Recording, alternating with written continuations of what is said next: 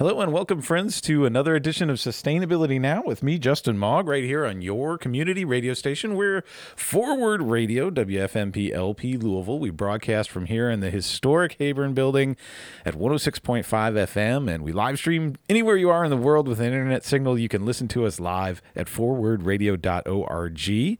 We also want you to go there to become a part of this station because it's radio for the people, by the people.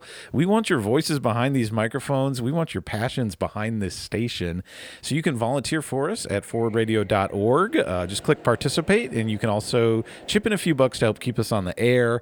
This is listener-sponsored radio. Your donations keep us broadcasting, and it's totally affordable at $20 a day. What a bargain for a great community resource like this. So support us at forwardradio.org. My name is Justin Mogg, and here on Sustainability Now, I love getting new friends in the studio with me, and it is so fun post-pandemic and vaccines. It's not post-pandemic. I should not say that. People keep saying that. We're still in pandemic. Post-vaccination, it's nice to have people in person here in the studio with me. And I've got two new friends I'm really excited to learn more about. They are both med students at the University of Louisville. I don't get to speak to enough med students at U of L. I'm the sustainability coordinator for the whole university, and yet the med school is still kind of a black box for me. So I'm excited to learn more about what they do and what their interests are. A second-year med student here with us is Zoha Mian. Mm-hmm. Welcome, Zoha. Thank you. And she's also, I should mention, an advocacy research intern right now with the Louisville Community Grocery, which is a proud underwriter of us here at Forward Radio. Also in the studio is Udoh. Did I pronounce your name right? I'm sorry. Yes, I should have confirmed that. Onu is a third-year med student here at U of L. And what we're going to talk about today is an initiative they've started called Grow502, which is really focused on health disparities in our community and why that's important, what med students learn about health disparities, and why that needs to shape what we do when we talk about medicine in our community, right? So welcome to Sustainability Now, y'all. It's great to have you here. I know it took some rescheduling, and I'm glad we're finally getting it together. But Grow502 started just this past spring semester, right? Yep. And it's not just the two of you, right? No. So, I mean, it's going to look a little different going into the future, but it originally started in the spring semester of technically we started planning in the fall of 2020, but it kicked off in the spring of 2021. Oh, okay, yeah. So that being said, yeah, we basically came together. I think the original team was 4 students, nice. All medical students and a undergrad student named Chida Mokeke. We all came together to just kind of carry out a vision. You know, we all are passionate about health disparities and addressing those in some form. So we decided to come together, create a plan, and carry it out. And it's really about learning more about health disparities and sharing that information with the public, right? Or mostly with others in the med school? Right. So what we really wanted to keep at the forefront was that this is not just for medical students. We really wanted to bring the entire community together, whether you're a public health student, a law student, med student, a doctor, a teacher, just like an average citizen in the community. The whole point was to bring everyone together to discuss these topics. And I think the way that we structured what we did was in a way to, if you're not interested in the advocacy aspect of something, for example, you can do the community aspect. And if you're not interested in the community aspect, you can do the educational aspect. So it was really designed in a way that whatever you're passionate about, in some way or another, you can get involved in trying to combat the health disparities that exist. Yeah. And if people want to learn more, play along at home, you can go to grow502.org to learn more. And I assume, tell me, you say it's going to look different in the future. So will there be more of this public programming going forward that people can look for there? Yeah, definitely. When I say it's going to look different in the future is we started off in a pandemic. Yeah. And with that being said, a lot of our events and how we structured everything was based off an online environment, trying to interact with people through Zoom, and it wasn't how it was supposed to be obviously, with the vision. yeah. So this year, with that in mind, now we know you're going to take the best you can get out of that situation, and all those different virtual models can still be applied. However, it's time to get back into the community. Oh, nice. I'm excited about your direction already. Yeah, we've been closed up indoors for quite a bit. So getting into the spaces, really talking with people, and really getting, showing the community that, hey, we care, we're here, we just didn't know. Yeah. And now with everything that happened in 2020, you can't say you don't know anymore, so it's awesome. Does that mean that some of this programming then is going to be out of the med school in the community? That's the goal. Yeah. Yeah, we would love to interact more with our community members. And we actually just like met last week or this past week just to discuss that and what that's going to look like. So we can talk more about that. But basically, we just really hope to connect with our community members, the organizations, and really just develop a like long-term sustainable relationship where, you know, they can rely on us and we can also help them in the best way that's possible. Excellent. Yeah. This is exciting. Well, let's talk about what med school is like. I mean, everybody knows that it's super fast packed, so much you got to learn. Where does health disparities come into that conversation? Do people maybe come in with some background in it? I mean, I assume people go into med school maybe with some kind of background in public health, for instance, or what's your experience and your colleagues, your peers there? So I think it just depends on who you are. Yeah. And that's what medical school is about. You know, when the process again in medical school, there is no kind of cookie cutter medical student when you're applying. Yeah. Basically, they're looking for any interest, anything that's unique. And definitely because there are so many issues when it comes to health justice and health disparities, students who come from that background have a little bit of, I guess, a leg up when it comes to understanding those concepts. But medical school is a place to learn that and to kind of like awaken that knowledge that, hey, these do exist and this is kind of how it shows scientifically, but this is also how it shows within the community and more of like a social standpoint. Mm-hmm. And I will say, I think the school has made, you know, I think more attempts in the past year to try to bring about that knowledge in its students and try to, you know, give everyone that knowledge of like disparities exist. And that's why we're here. Like, so for example, they've done a lot of different lectures on like the racist history of medicine. And we talk a lot about like LGBTQ healthcare and the importance of that.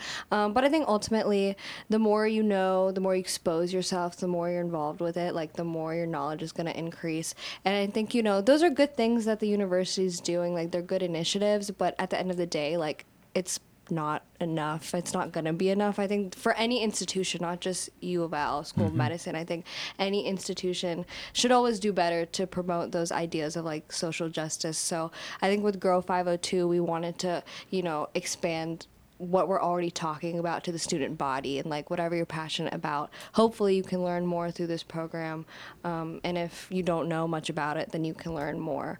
But I think in general, the school, you know, is trying to push those ideals, but I think ultimately, until you're like really thrown in it and exposed to it, then that's when you learn the most. So it's not like everybody's going through a class in med school called health disparities or something like that. But it sounds like maybe it's a topic that does get woven into, I don't know, clinical practice. I mean, tell me how it looks for you all. So yeah, I can like give an example of my fall semester of second year, where we had we were in our cardiology block. So that for medicine for us is kind of structured that you study different systems for different parts of the body, not the parts of the society, right? Right. And we had a lecture about cardiology, a cardiology lecture where we were talking about blood pressures. Okay. And basically some of the science that was presented about blood pressure didn't actually include a very diverse set of population. So really, it didn't reflect accurate science because you tested this on mostly, you know, white males of a certain This is so important, right? Every time I go to the doctor for my physical, they always tell me, you know, to run all these tests, right? And they're always saying, well, this is the quote unquote normal range. And I always think, well, does that mean normal for me as a middle-aged white guy? Or is that like we're applying the same standard to everybody? And it sounds like what you're saying is maybe that's the problem. Well, it's a part of the problem. And there's something that like we all know, which is called glomerular filtration rate, or GFR, which just reflects your kidney function. And there happens to be, and you know, today there's a corrected value if you're an African American or black, just black identity, and then there's a value if you're non-black. And the science behind that has actually been disputed. It's some people are holding on to the old style of using that. Some people are trying to find new ways. But that's kind of what she was mentioning. That those are things we do learn about in school. That there are some racist and racism tied into medicine that are still present this day. But it's hard to kind of make that change because people are people don't want to change. I'm not sure what the reason behind it, but they just don't want to change. Yeah, I think these are all like, obviously, you know, they're very systemic, these issues. So it's not just going to happen overnight. But, you know, there have been initiatives done, I think, just general by the general like medical student body. Okay. So like recently, I know there's been a big push for example, when we learn different dermatology conditions, a lot of times you see those conditions presented on white skin. Right. But the problem is that they don't look similar on other individuals with darker skin tone. So there's been a lot of push to, you know, include more of those images so that it's a more inclusive learning experience of those same like derm conditions on people of color. Yeah. And I know on Instagram there was recently an Instagram page made called Brown Skin Matters. Oh, wow. And on that Instagram page, there's been like individuals, medical students, residents, doctors posting different like skin conditions, but on darker skin tone, so that you can see, like, for example, what seborrheic dermatitis looks like on darker skin Right. compared to lighter skin. So I think in that way, like, there are things being done, but of course those things will change over time. And like Onu was mentioning how they talked about the corrected value. I know some of my lectures, they were like, oh, like we're talking about like kidney disease, but it is higher in like Yeah. the Latino or Black African American population compared to the white. So those things are thrown in there, but again, as I said before, like you could always use more exposure and more Oh, yeah. knowledge. Yeah. Yeah. Oh, I love how we're complicating this already, because I came in thinking mostly about like health disparities in terms of the health outcomes. But we're almost talking here about like disparities in the way we treat and the way we educate future doctors, right? And the disparities in the system's ability to handle people from different backgrounds. And again, you mentioned right off the top, we're not just talking about race here. Think about like trans health issues or LGBT. I mean, there's so many ways that this can present, and I'm certain the religion, like faith communities come into this, you know, when you're talking about like a male doctor treating a woman, that could be a huge issue in certain faith communities, right? So, man, it almost seems like you need 2 degrees to figure this out. It's a lot. No, it is a lot. And there is a difference, and I do want to state, there is a difference between health disparities and healthcare disparities. Yeah. And I think that's kind of what you were referencing. Yes, I don't know the words for it, but you're hitting it, yeah.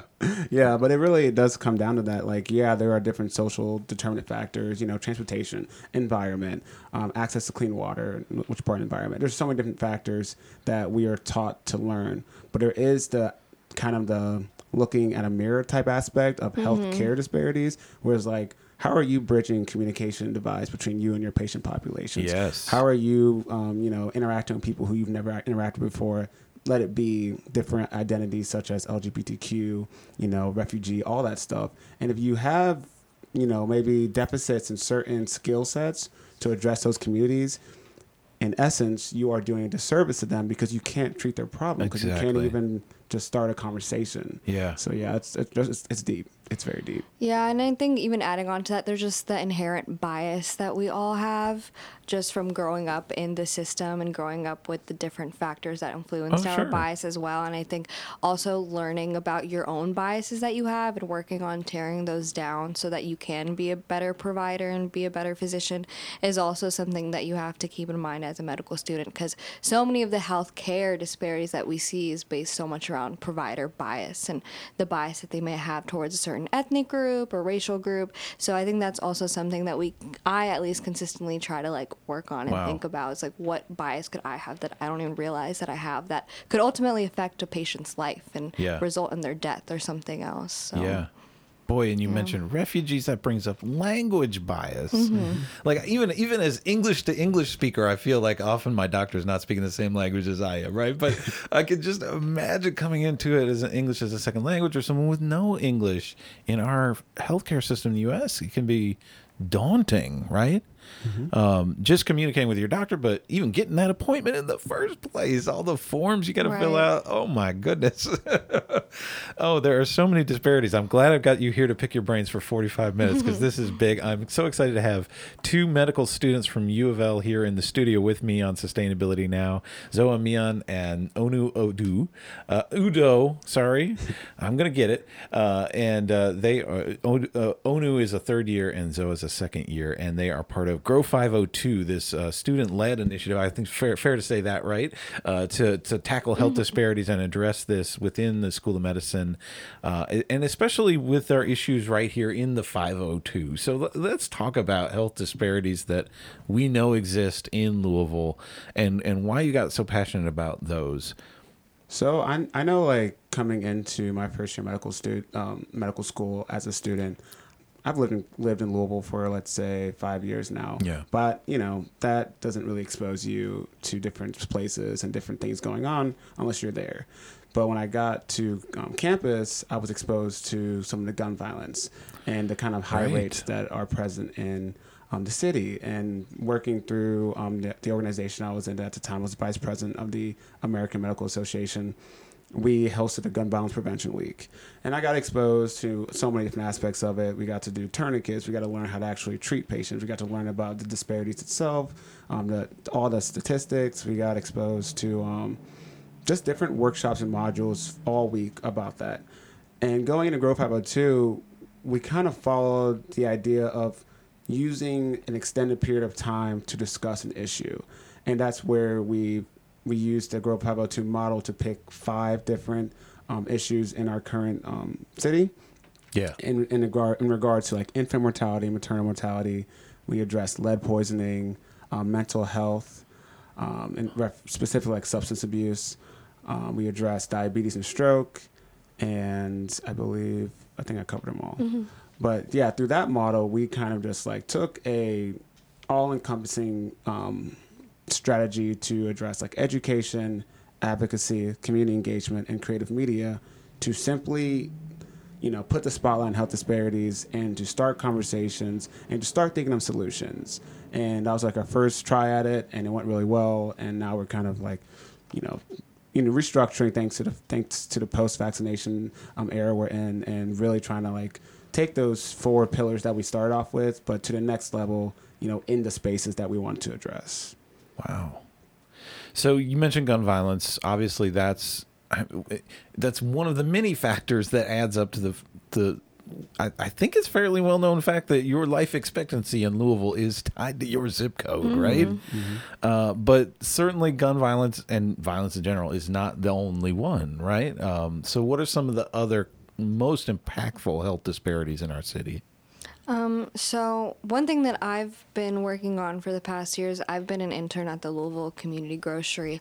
And for those listening, in the West End, there's a huge just like disparity of food insecurity, just a lack of fresh grocery stores. Right. I think, per person, there's less grocery stores in the West End than there are in the East End.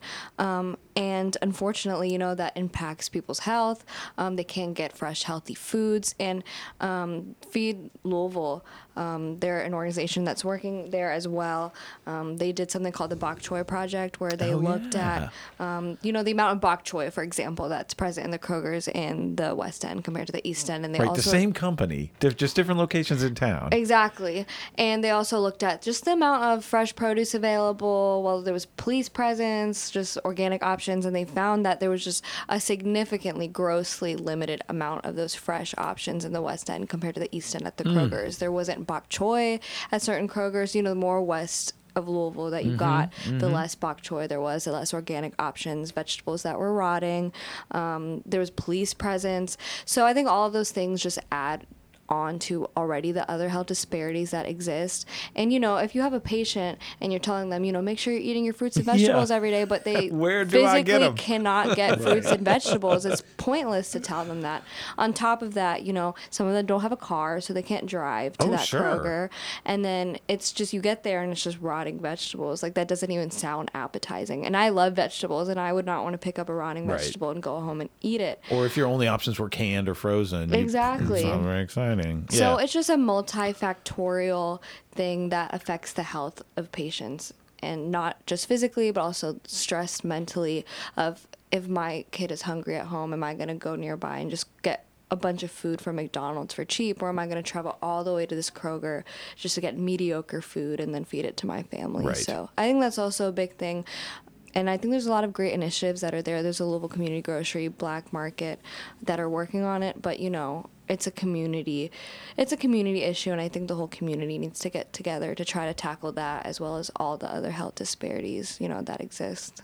Well, talk more about the community grocery specifically. I've had some guests on to talk about it, but how do you see it fitting into this problem that you've just laid out with the Bok Choy project demonstrated, right? Right. So I think the really wonderful thing about the Louisville Community Grocery is that it's community owned and it's a co-op. So ultimately, for some amount of money, whether you're a student or a worker, you can pay some amount of money and have an ownership in this project, right? And have a say. And have a say. Most importantly, have a say in what happens, where the produce is coming from. The produce comes from all local farmers and local growers, which is amazing. It doesn't go towards a huge corporation, and incorporates all the people of color, the farmers, our Black farmers, Latino farmers that kind of, usually get left out when it comes to grocery shopping.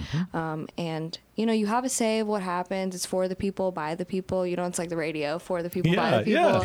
Yeah. So in that way, I think it's a really, really great initiative to try to tackle that problem. It'll be centered in the West End, Right. so people have access to it. And right now we're just having, pop-ups and stuff like that to get more people involved. But ultimately, I think that's a really great way to tackle this problem. So, if there's any issue regarding the grocery store, it'll come from the people directly. Like, they'll be the ones to step up and fix it for the people. You have to go through a hierarchy to talk to someone. It'll be none of that. It'll just be, talking to your fellow co-owner. So. Well, and they're not just going to suddenly just decide one day, we're closing this store. Right. We're going to concentrate our resources in the Highlands or wherever, right? Because it is based in the community and run by and for the community. And it's not a non-profit model, right? Like the store needs to make money, but it's not an extractive profit model where it's not about satisfying the needs of some investors from God knows where. Right. It's about satisfying the actual physical needs of the owners and the community that it's in, which is why, I'm so excited about Louisville Community Grocery 2, which you can find. You can join. Anyone can join and become a member today. Help get the store open by getting more members at LouisvilleCommunityGrocery.com. So what are you doing with them as an intern right now? For Grow502, I was director of advocacy. So advocacy is something that I've always been really, really passionate about and involved in for a number of different reasons. But I think I was just looking at different initiatives that were happening. I reached out to someone from there, and they were like, we have this research position. If you want it, go for it. And I was like, for sure. Yeah. And so basically, I've just been researching different food justice movements in the country, and then trying to come up with an initiative for the Louisville Community Grocery to try to, get us on our feet and get us standing through advocacy initiatives. So right now, we're still figuring out the little things of what we're going to do, but ultimately it's probably going to be centered something around just, putting zoning restrictions on the amount of like tobacco stores, e-cigarette stores, liquor stores, stuff like that, dollar stores even. That's awesome. And try to center, most of the traffic around the grocery, hopefully. Right. So because no matter how great it is, one store can't solve this problem, right? Yeah. Like we need bigger policy initiatives to help sustain food justice in Louisville, right? And it's not just about stores too. Urban agriculture can play a role and should play a role. Gardening, those kinds of things can be ways. But, we can't just expect everybody to grow their own food. We also need to have a place where they can get fresh produce. And so I really honor you for that work with Louisville Community Grocery. That's so important. I know you wanted to talk a little bit about lead, this issue of lead poisoning too. Some people might not even think about lead anymore because they think, well, that was like an additive to gasoline in the 70s, but it's not an issue anymore. But it still is an issue in our city, right? Oh, of course. Like not everyone has the ability to build a brand new home in the current times. People are buying homes, and that's always going to be a thing in our society. But what people don't know sometimes is that if their home is, older and was built in maybe before the 1960s, there is a good chance that the paint that was used to build your home has a lot of lead in it. And, some typically people who have more advantages in our society and are able to have more income and their higher social SEC status, they can think about those factors because, they're not just going to use their money to buy anything. They have the abilities to, be picky. But when you don't have those funds, you don't have that ability, you need to have a home. So you're going to get the best option in the current city of Louisville. that happens to be reflected in our west-east division of the city, where typically more of the homes in the West End are from that time period. Therefore, higher levels of paint, not only higher levels of lead in the paint, but also higher levels of lead in the soil. Right. So they're Which gets to our urban ag and gardening question too, exactly. right? Yeah. And the Gene Snyder and the highways are right through those neighborhoods. So any lead that is in gas, it's going to rain down on the people who live in those spaces. Right. That's a legacy, right, from the leaded gasoline days. It's still around. It's not in the air maybe, but it's in our soils, right? And so there are ways to remediate this. There are ways to be careful, but I don't know that there's a lot of money behind like public campaigns to let people know about this or test your soil for lead. Although I think cooperative extension often provides free soil testing that will indicate if your soil does have lead in it. But then a lot of people just don't know what to do, and I think in some cases there's an overreaction, like, oh my God, I got lead, I could never grow anything on my property. Well, that's not necessarily true, but there's a right way to do it and a more risky way to do it, right? And it's about actually ingesting the lead itself from the paint chips, or the lead in the soil itself. It's not that plants uptake it, so it's not like it's going to be in the middle of your tomato. But if the soil's on your tomato, you could be exposing yourself, right? Right. And then how does the lead poisoning manifest itself? What does it look like in the community? It's kind of a variety of like symptoms. Some people just stomach pain. Some people get headaches. Some people start to, especially if you're a child, you start to have missing milestones. Not progressing and growing and the way you should. Yeah. Some people can develop seizures. Some people start to have lung manifestations. It really is truly a poison that just hits your body and it presents the way it does, and it is different. And that's one thing that's challenging for providers who, if you're not taking the time to understand where your patient comes from, you might not be asking the right questions. Yeah. And therefore you wouldn't be able to pinpoint, oh, wait, this is looking like lead. Wait, where do you live? Where are you from? Oh, how old's your house?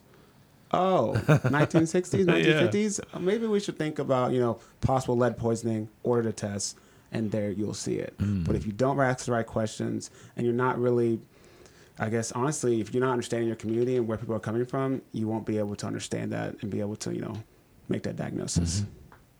And of course, the Flint, Michigan disaster reminded us that lead is also in our pipes sometimes, right? And I know that Louisville Water Company is doing a lot to remove lead, and maybe all removed by now, from the actual mains, but that doesn't mean that the pipes connecting to your house or within your house or business or wherever don't have lead in them either. And that's the same issue too with older buildings from pre-60s kind of thing. Yeah. So you need to test your paint, your soil, and your pipes or your water coming out of the pipes to make sure you're avoiding that exposure. And of course, this exposure is overrepresented in West Louisville, right? But that's certainly in the only chemical of risk factor that folks in West Louisville are being exposed to. And this gets down to the question then of an environmental injustice in our community, right? I'm going to talk a little bit more about that more broadly beyond just lead. So when it comes to environmental injustice, my family lives in the East End, and one of the, I like to call it a privilege of living in the East End, is the amount of green space you have. Yeah. And the quality and the levels of parks, Cherokee Park, Thurman Hutchins. I mean, these are some of the most beautiful parks in our city that happen to all be on the East End. Yeah. And then when you look at the West End, and where are these green spaces? Where are the sidewalks for people to walk? Yeah. They're not there, and that doesn't impact the community, because there's been studies that show that the more green space improves, outcomes when it comes to diabetes and stroke, because people are willing to walk outside if it's beautiful outside. Yeah. We have a sidewalk, and especially our older population, who you need an even sidewalk in order to feel safe and be able to get out in your spaces. And that's on the East End, we all know you will find that. But on the West End, it seems like we are not diverting our resources to give them those spaces so that they can have that freedom. I know there's also something that I recently learned about, which is like sound pollution. Yeah. Typically in the East End compared to the West End, there's less police presence, less gun violence, less I think gang activity overall. And I was reading something about how, in typically spaces in neighborhoods like those of the West End, there's increased police presence. So, when you're trying to sleep at night and all you can hear is police sirens and just things happening outside. I recently just worked at the pediatric outpatient clinic in downtown at the Novak Center, and so many patients talk about how, they're trying to sleep at night, but they hear people fighting outside. There's people jumping their fence, trying to steal things. There's been drive-by shootings that happen in their neighborhoods, and their family gets in the middle. So you can't even sleep properly at night when all that stress is happening around you. How can you sleep when you see blue sirens in your window, or you hear the sirens going by back and forth, or you hear someone getting arrested outside, or someone shooting at one another? So I think that's also something that I don't think I thought about that much, is I can go home and I can get a peaceful sleep. I can sleep peacefully at night, knowing my family's safe, knowing that I'm safe. I just probably hear the birds at most outside or my cat banging on the door, but I don't have to worry about all of this stuff that's going on outside. And I think that's also something that we don't think about, especially when it comes to things like mental health. If you don't even feel safe walking outside your home or sleeping at night, you can't even sleep peacefully, then how are you expected to function throughout the day and feel mentally healthy? So. And we know how that cascades to all kinds of health impacts, not sleeping well, right? Speaking today with a couple of medical students from the University of Louisville. You just heard from Zoha Mian, who's a second year, and we're also got in the studio Udoh, who's a third year. And we're talking about health disparities in Louisville and their Grow502 initiative. You can learn more about it at grow502.org. And what else relates and got me thinking when you start talking about sound pollution is trees. So trees not only clean and filter our air, but they also buffer sound when the leaves are on anyway.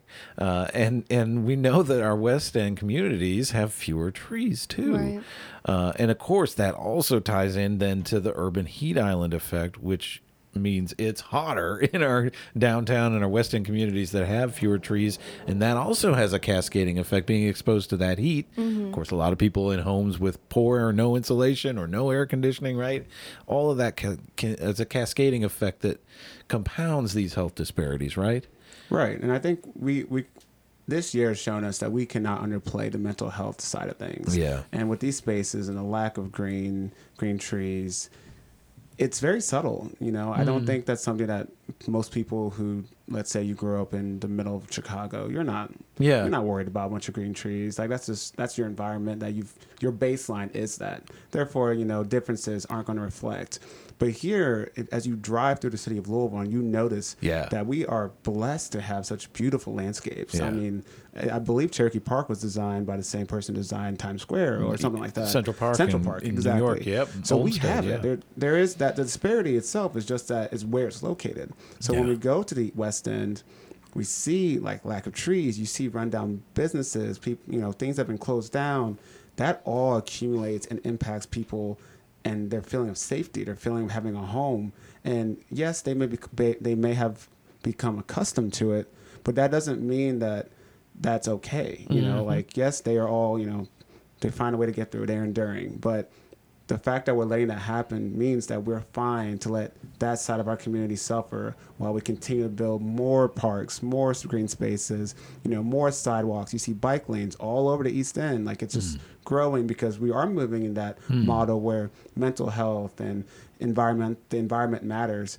But if that's not reflected across the entire community, we're just creating a bigger divide, and it's not going to get any better. Yeah.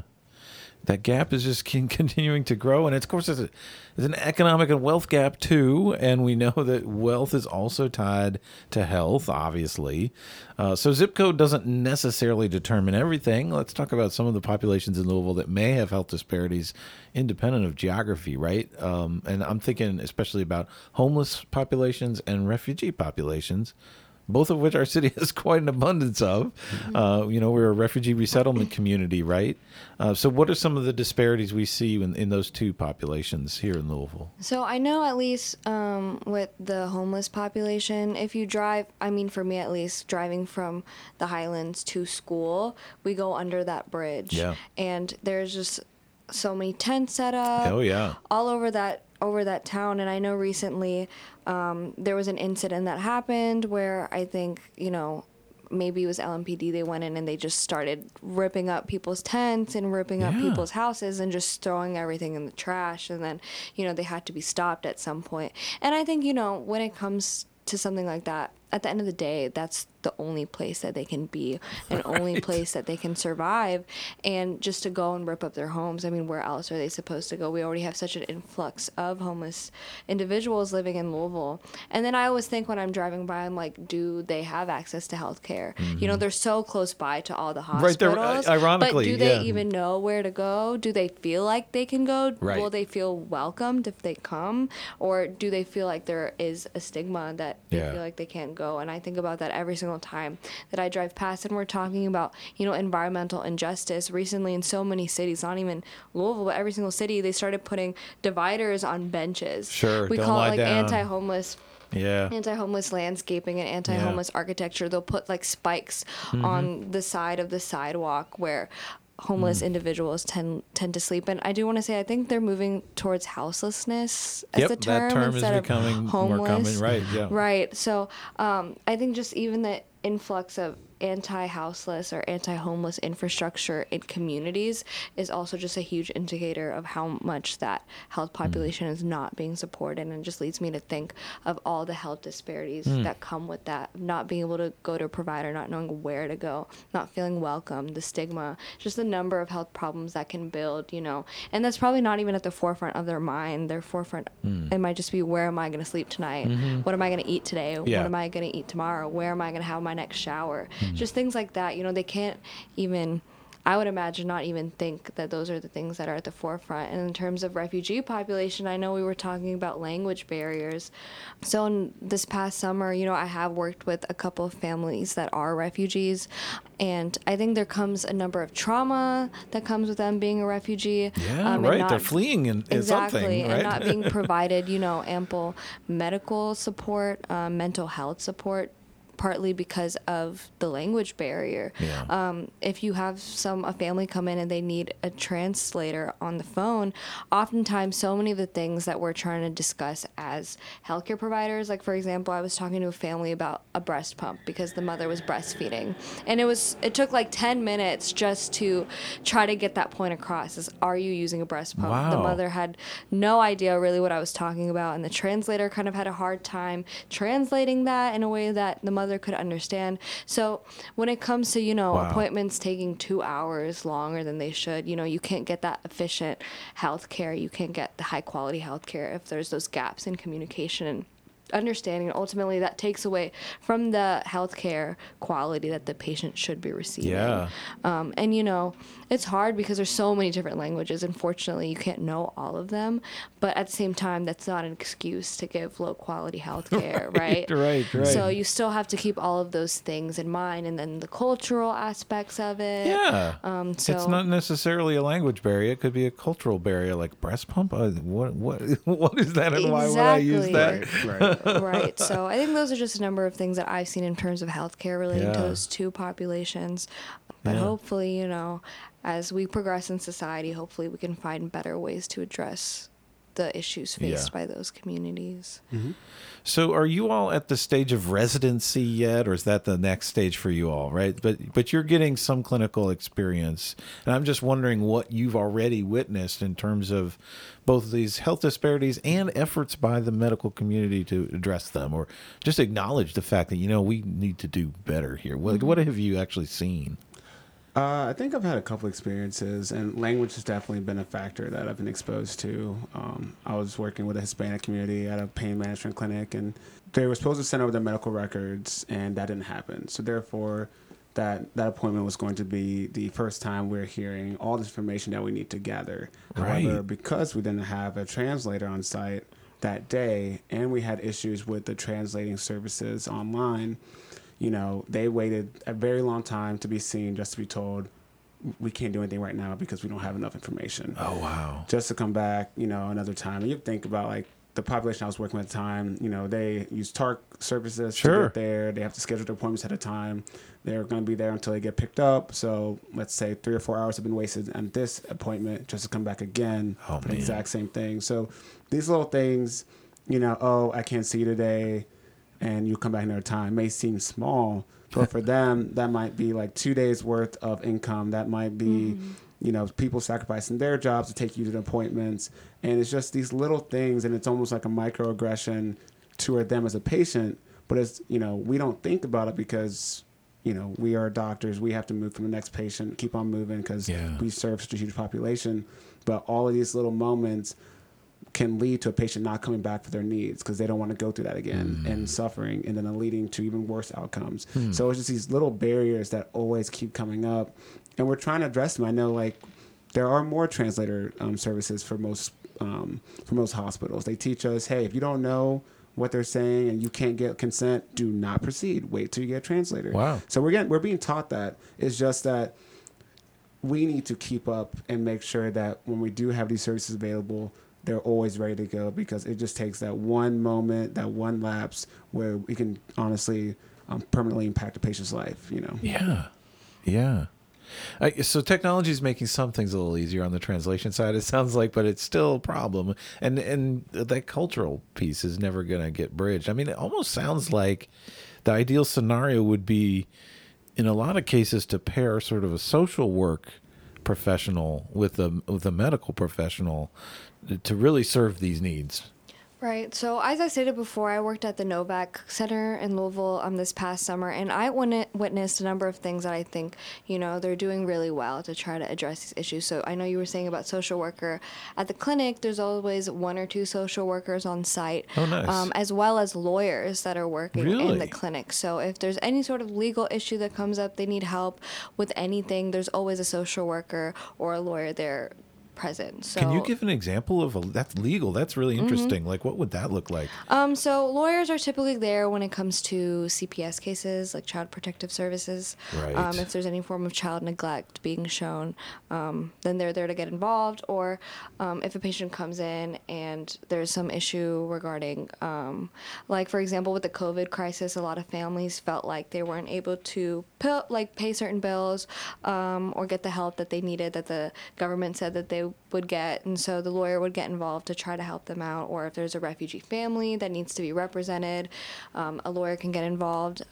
If social work is needed, for example, scheduling therapy for a child who's gone through trauma or abuse, they're always there. And then there's a number of other things. So we have a food pantry if you're a patient there and you need food. We have a page where you can mark off things that you need. Oh, wow. And it's also in Spanish. So whatever you need, you can come in and get it. And you don't even have to have an appointment. If you're just like, I'm a patient here, my kid's a patient here, I need something from the food pantry, they'll get it. We offer WIC, which is for women and children who need things like diapers, formula for breastfeeding, things like that.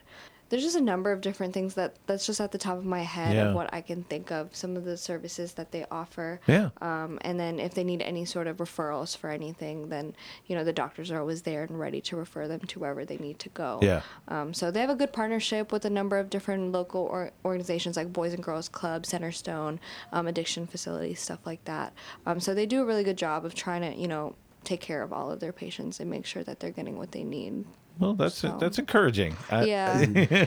Well, like, taking a macro perspective on the issue, we have to remember that the American dream and what America stands for is that we are all immigrants in this melting pot, right? Mm-hmm. So that has to be reflected in all aspects of life. It can't just be the motto where it's reflected. It has to be in our systems, our policies. Right. So hospitals are moving in that direction where they realize, okay, I can't just have a pamphlet in English. I'm going to need it in Spanish. I might need it in multiple languages because we advertise our country as a space where everyone can come and follow the American dream. But we have to make it a framework that it truly is, present and actually works. Right. And I think I really believe 2020 has, shifted the speed at which this is going. Because before then, people were pulling the car like, I didn't know. Yeah. I didn't know. Yeah. And that's something that I've heard over and over and over again, especially with Grow502 and all the things that we've done, is that people say, I didn't know this was an issue. I didn't know. I'm like, the resources were there. You could have found out, but that's another story for another time. But that being said, now we can't pull that card anymore. That excuse doesn't work. So with the current status and the current way we're moving, things like that hopefully will become the norm and not just the exceptional care that's being provided by Novak. Instead, it's just like, no, this is just what we do across all hospitals. Yeah. Right. And I think for me, at least, being in medical school has just realized like the human side of people. Like at the end of the day, like this is a human being that I'm working with and that I'm treating. Right. Like this is not just like a patient with a disease. This is a human who has like real lived experiences and real trauma. And that's something I have to keep in account when I'm treating them. They're not just coming in for stomach pain. All the other things that are happening in their lifestyle is influencing that stomach pain. And as their provider and their healer, as a doctor, it's, I have to keep that in mind, or else I won't be fulfilling my duty, Yeah. So. Well, this has been wonderful. We're at the end of our time. I'm glad we ended on a fairly hopeful note. I'm feeling better about going to the doctor in the future because it sounds like at least there's some consciousness raising around health disparities, and it's not insolvable, right? And this is something that we can address even just within the way that medicine is practiced. And so I'm glad that U of L is starting to address it, and that you two as students at U of L are doing so as well. So thank you so much for doing this good work. Zoha, Mian, and Udoh from the University of Louisville School of Medicine, and Grow502. Keep track of them at grow502.org. Thank you both so much for coming in. Thank you for having us. All right, stay tuned, everyone. Coming up in just a minute, your community action calendar with lots of ideas for how you can get engaged in sustainability this week, right here on Forward Radio.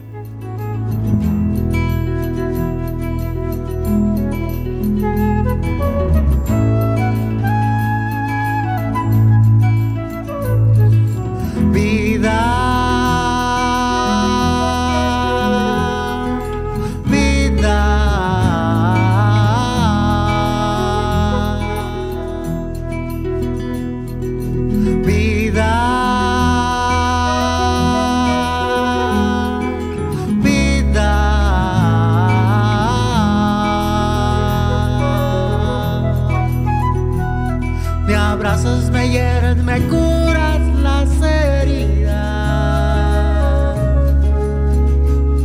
y me arrastras por ahí. Me haces bien, me haces sufrir.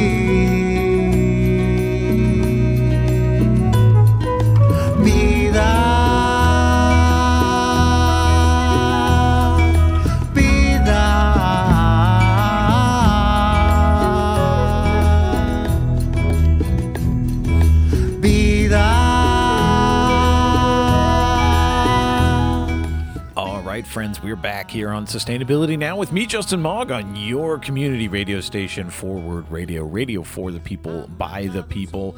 And it's time for you, the people, to get engaged in sustainability this week. So get your pencils sharpened and your calendars out. Get ready to take action this week. It all starts on Tuesday. In fact, every Tuesday through the end of August, it's the virtual Wild and Scenic Red River Fest. Every Tuesday at 6 p.m. on Zoom, the Kentucky Waterways Alliance invites you to join them for the virtual Wild and Scenic Red River Fest every Tuesday in July and August at 6 p.m. on Zoom, hosted by KWA's Red River Watershed Coordinator, Laura Gregory. Join from anywhere as KWA presents the 4th annual Red River Fest, and its first time virtually, with fun and informational topics about Red River, Kentucky. This year, we will have incredible presenters joining us virtually, making this year's festival even more accessible. Each Tuesday is a different topic and presenter, and coming up this Tuesday the 13th, it's Forest Service projects and recreational opportunities on the Red River, presented by DBNF hydrologist Mark Cherry and DBNF backcountry ranger Bradley Davis. Next week on the 20th, it'll be Leave No Trace, presented by Leave No Trace Adventures, Christy Abrams. It continues on throughout July and August, so learn more about this free family-friendly event and register at kwalliance.org. That's Tuesdays at 6 p.m. on Zoom, virtually every Tuesday in July and August. Learn more at kwalliance.org. Now, Wednesday, July 14th, Bernheim is offering a midweek nature walk at 9 a.m. Summer mornings are often the coolest part of the day, and Bernheim is extra lovely in softer morning light. These hikes are led by Bernheim staff and volunteer naturalists each Wednesday, beginning July 14th and running through September 8th. Registration and payment are due by 4 p.m. on the day prior to the start of the program. So that's Tuesday at 4 p.m. Get on it. Get on it. You can call 502-955-8512 or learn more and register at Bernheim, BERNHEIM.org. Now, coming up on Thursday, July 15th, it's a Sierra Club summer picnic with Louisville Community Grocery, a proud community partner and underwriter of us here at Forward Radio. The Louisville Community Grocery is committed to building a cooperatively owned grocery store that supports the local economy by providing healthy, affordable food through just and equitable practices, employment, and ownership. The grocery believes that everyone should have access to fresh and healthy food in a space that is welcoming to all. They also believe that access to healthy food is a human right, and our community's self-reliance in providing for our food needs is essential. First, full-service grocery stores have abandoned most of Louisville's west and central neighborhoods, and they hope to address this need through community ownership, job creation, and commitment to community health. Casa Heron, an urban planner and with expertise in community engagement, facilitation, grant writing, policy development, and strategic planning, will inform and update us on the Louisville Community Grocery Project. Now, this event on Thursday the 15th might be virtual or it might be in person, depending on guidance from the National Sierra Club. So you should go to sierraclub.org/Greater Louisville Group to register for a potential virtual Zoom picnic at 7 p.m. on the 15th. Or if they are able to meet in person, it will be held at the Louisville Nature Center from 6 to 8 p.m. You can find the final details posted at sierraclub.org/Greater Louisville Group. Coming up this weekend, Saturday, July 17th at 10 a.m., the Kentucky Environmental Leadership Institute continues with its next session on gathering information on environmental concerns. The Kentucky Resources Council is proud to present this Kentucky Environmental Leadership Institute workshop for beginning environmental activists. This is the second in a series of sessions for community members who want to broaden their understanding of environmental justice and learn more about how to protect the places they live and love. This session will provide information on how to take advantage of the publicly available data collection tools, as well as how to interact with regulatory agencies with success. The speakers will be Michelle King, Executive Administrator and Director of Program Planning, and Sarah Lynn Cunningham, Executive Director of the Louisville Climate Action Network and an environmental activist for a half a century now. The final workshop in this series will be held on August 21st, and it's on advocating for environmental change. You can learn more and find the link to register for both of those at kyrc.org. It's the Kentucky Resources Council. You can find them at kyrc.org. Another interesting event happening, it's at 10 a.m. as well on Saturday. You're going to have to choose Saturday, July 17th. Oh, there's also one at 1 p.m. Maybe you'll be able to do both. It's an interesting activity at Locust Grove out at 561 Blankenbaker Lane. It's unfolding the story. The Enslaved at Locust Grove. Locust Grove is debuting a new free guided tour this month, and this 90-minute tour introduces guests to the Krogan family, an enslaved laundress, Louisa, and an enslaved distillery assistant named Alfred. Experience the other side of Locust Grove as you accompany the Krogan family through the house and outbuildings as they go about their daily routines. Get immersed in the year 1816 as you witness the sights, smells, and sounds of the 19th century farm, all while learning about the lives and stories of the enslaved people that actually kept the Locust Grove plantation in operation. Instead of whitewashing our local history, this program covers the realities and truths of enslaved life in 19th century Kentucky. The tour is ongoing, offered the first and third Saturday of every month, so reserve your free tickets today at locustgrove.org. forwardradio.org. And again, it's Saturday, July 17th at either 10 a.m. or 1 p.m. out at Locust Grove on Blankenbaker Lane. Go to locustgrove.org for more info. And one more reminder, my friends, before I let you go, that there is an online screening of a new documentary available. It's called The Other Side of the Hill, Rural Perspectives on Climate Change. It's available through Interfaith Power and Light. Their network is offering this through Sunday, July 25th. It's a unique opportunity to be among the first to share in the new film. And they encourage all Kentuckians to watch. And if you're part of a faith community, make a plan to share it with your congregations and members. Other Side of the Hill explores the impacts of a changing climate in rural eastern Oregon as seen through the eyes of local leaders on the ground. From innovative timber operations to large-scale solar, the film amplifies the voices of rural communities that are often left unheard and shines a light on stories of progress and hope. In a time of unprecedented cultural divide between rural and urban communities, we find common ground in an urgency to address a changing landscape. This 30-minute film is a hopeful, inspiring look at coming together, finding common ground, and new climate frameworks, and shining a light on rural voices as we envision a path forward. The film is available for free online viewing through July 25th, and you can register right now.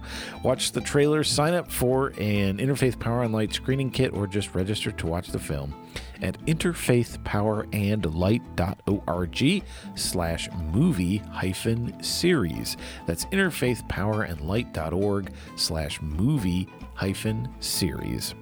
And that's all that's on the calendar for this week. I want to thank you so much for tuning in to us here on Sustainability Now on Forward Radio. One last reminder that we rely entirely on your listener contributions to keep us on the air. So, hey, this is the week to support. Maybe you could sponsor an entire day's broadcast. It only costs $20 a day for this great community treasure, so almost anyone in our community could afford to be a day sponsor. And if 365 of you did that, we would have an entire year covered. So think how easy this is, my friends. Just go to forwardradio.org, click donate, give whatever you can today, $20 or more if you'd like. And also, while you're there, think about volunteering. We've had some shows leave our broadcast schedule, and there's always room for you, whether you want to do music programming or cover news and community issues that aren't heard anywhere else on the radio dial. This is your new home for progressive thought, my friends. We want to provide radio for the people, and it has to be done by the people. This is all volunteer powered, and you could be one of those volunteers. Or if you're a little shy about getting on the radio, maybe you want to support the station in another way, hey, we need lots of help behind the scenes, especially with the pandemic now under control in our community and all kinds of in-person events happening again. We would love to have you volunteering at a Forward Radio event or booth. And so you can go to forwardradio.org, click participate, and let us know what you'd like to do to help keep this station running. And that's all we've got time for here today on Sustainability Now. I look forward to being back in your ears again next week. Be well, my friends.